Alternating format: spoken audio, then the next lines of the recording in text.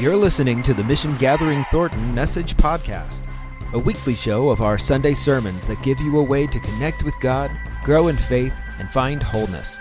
Thanks for joining us. Here's the message. At the beginning of the onset of the economic shutdowns and the stay-at-home orders, and especially now over the last few weeks, as states and communities have thought about reopening the economy, there's been a small but vocal minority of folks suggesting that we be willing to sacrifice some for the sake of the greater whole. Amongst other things, politicians and political talking heads have suggested that older Americans should be willing to sacrifice themselves for the sake of the economy. Let me be clear that while I do understand why many people have a desire to get things going again and for loosening of restrictions because of their very real need to provide an income for their family, it has been startling to see this movement to essentially force people to go back to work even if it's safe to do so. But if we're honest, it's emblematic of what we've seen since the beginning of this crisis, since the beginning of this outbreak. Essential workers such as grocery store clerks, delivery drivers, and warehouse workers required to go to work without adequate personal protective equipment or PPE. In short, it demonstrates how willing we are as a society to literally sacrifice some people for the sake of the many. For instance, after news broke of a spike in COVID cases in meatpacking plants across the nation, 7 deaths so far in one Colorado plant alone, our government moved not to advocate for safer working conditions for meatpacking workers, but rather to require meatpacking plants to stay open.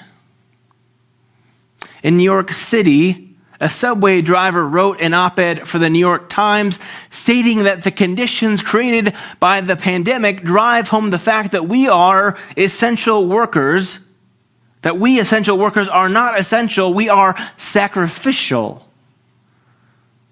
Ms. Gidla's words speak to a trend that I've noticed since the beginning of this outbreak. All this glorification of grocery store clerks, warehouse workers, and delivery drivers as heroes really only serves to make us feel better about their sacrifice of health and life. After all, that's what we expect of heroes. Only these sacrificial heroes have largely done so unwillingly, lacking adequate pay or protective equipment called for in these kind of circumstances. But this willingness to sacrifice some for the sake of the many has been around as long as America has existed as a nation. For centuries, it's been the same way. Someone always has to pay the price. From slavery to Jim Crow to the genocidal treatment of Native Americans, our nation has long operated under the premise that it's necessary and even right to sacrifice some in order to take care of the many. Perhaps now the only difference between now and then is rather than dehumanizing or demonizing our victims,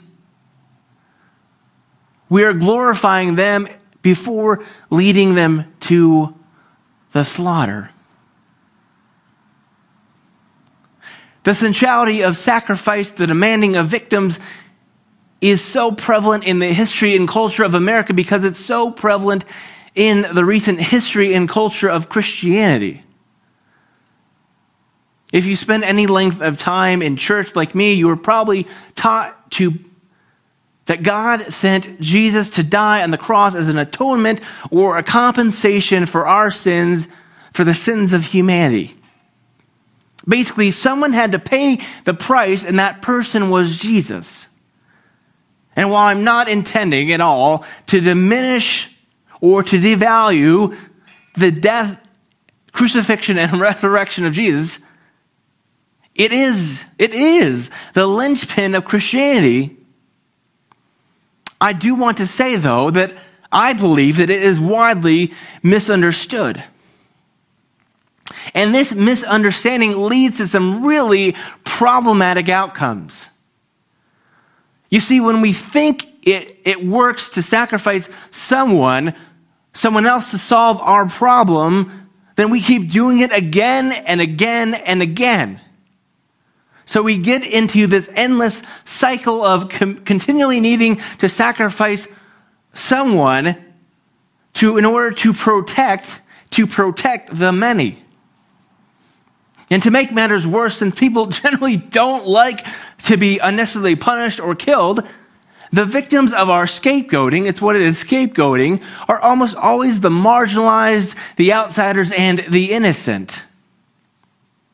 And again, where this gets back and it ties into Christianity is that rather than Christ's death being the decisive event for humanity, which it is, rather than it being that, it serves as like a functional prototype for how we should behave. Whenever there's wrongdoing, whenever there is danger, whenever there is risk, we can simply sacrifice some for the sake of the many. We can sacrifice the marginalized, the outsiders, the innocent, just as Jesus was, believing it will fix things. But here's the thing. Violence only begets more violence. Literally in the Old Testament, the eye for an eye reference you probably heard of and read of wasn't meant to justify violence. Rather, it was meant to put a limit on violence. In those days, if someone killed your brother, you could literally go and kill their entire family and it would be justified. It was meant to put a limit on violence. Because violence only begets more violence, and when we do that, we find ourselves in this unending cycle of violence and destruction. But beyond that, the futility and uselessness of this model, it just does not bring real and lasting progress. And if I can say this, it's also just not biblical.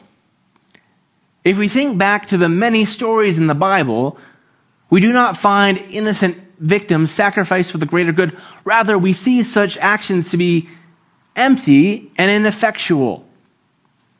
If you remember back in the book of Genesis, the story of Abraham and his son Isaac. Initially, God suggested Abraham suggest his only son Isaac. But then, if you remember, God intervenes at the last minute to stop the killing. Why did God have Abraham go through the motions other than to show the ridiculousness of the idea that a child would be sacrificed for good in the first place? Like, what's the purpose other than just to show the ridiculousness of the entire process?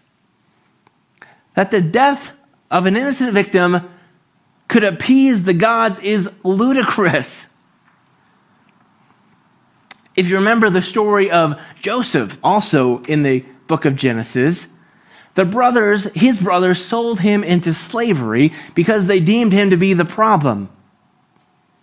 But in Egypt, Joseph is eventually vindicated and leads the nation through a great famine, and then he is the one to eventually reunite his family. And of course, in the story of Jesus, where all the lies of scapegoating and sacrifice are laid bare for all to see. When Jesus was crucified and killed on the cross, he was the ultimate example. Not as the redemptive value of sacrifice, but rather the ridiculousness of it all. So many people back then, thought that they could kill him and it would solve everything. they were wrong. They were wrong, we could say for sure. In Luke chapter 23, verse 33, says, when they arrived at the place called the Skull, they crucified him along with the other criminals, one on his right and the other on his left. Jesus said, Father, forgive them, for they do not know what they are doing. They drew lots as a way of dividing up his clothing. Then skipping down to verse 47 in Luke 23, one of the centurions, the Roman soldiers literally assigned with killing him, says in verse 47, when the centurion saw what had happened, he praised God, saying, it's really true, this man was righteous. But again, I go back to those words of Jesus. Father, forgive them, Jesus said on the cross. They do not know what they're doing. Look, when the Romans crucified and killed Jesus, Pilate, the Romans, the Jewish leaders, they tried to pin all the blame on Jesus. But far to their surprise, they would not have the final word, right? Jesus conquered the grave and in so doing declared, I'm innocent. I didn't deserve this. No one deserved this. What you did is wrong. Innocent people don't need to die for the sake of others. In Jesus, we see a God who loves and welcomes all and is not willing that any should perish, the book of Romans says, not willing that any should perish, but that all should have eternal life. God is not willing to sacrifice any for the sake of the whole. Today, in our current time and place, we still have many a leader who believes that the right thing to do is to sacrifice the innocent for the sake of the many. In truth, they believe that innocent people need to die for the sake of others. And worst of all, many of these very people professing this way of thinking are themselves followers of Jesus. But as one theologian has said, to believe in the crucified Christ is to want no other victims. To depend on the blood of Jesus is to refuse to depend on the sacrificial blood of anyone else. It is to swear off scapegoats. And each and every time we participate in communion, we're not celebrating Christ's sacrificial death. Each time we do this in remembrance of me, we hear the implied contrast. Do this instead of offering new victims. Do this instead of sacrificing others. When we remember Jesus, when we understand him as the innocent victim of scapegoating, and rather understand him as God's example of radical love and inclusion in the flesh, it changes our entire way of looking at the world. No longer can we be content to stand idly by and watch innocent people suffer for the greater good. No longer can we accept keep allowing the marginalized, the weak, the outsiders to be victimized. Rather, in Jesus, we see this idea exposed for its very real evil and demonic nature. That peace and safety come by sacrificing others. It's evil and demonic. And when we begin to see that, it drastically changes the way we look at the world. Demanding others go into work for the sake of the economy. It's not freedom, it's evil. Forcing people to go about their business without personal protective equipment is not patriotic, it's demonic. Asking the elderly to sacrifice themselves for financial growth is not noble. It's corrupt. In Jesus, God showed once and for all the vile and ridiculous nature of scapegoating and sacrifice.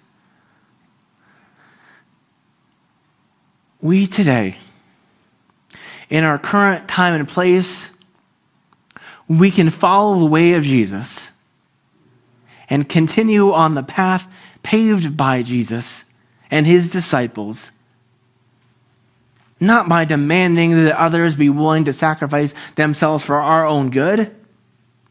Rather, we can follow the way of Jesus and his disciples by advocating for the weak, the marginalized, the outsiders.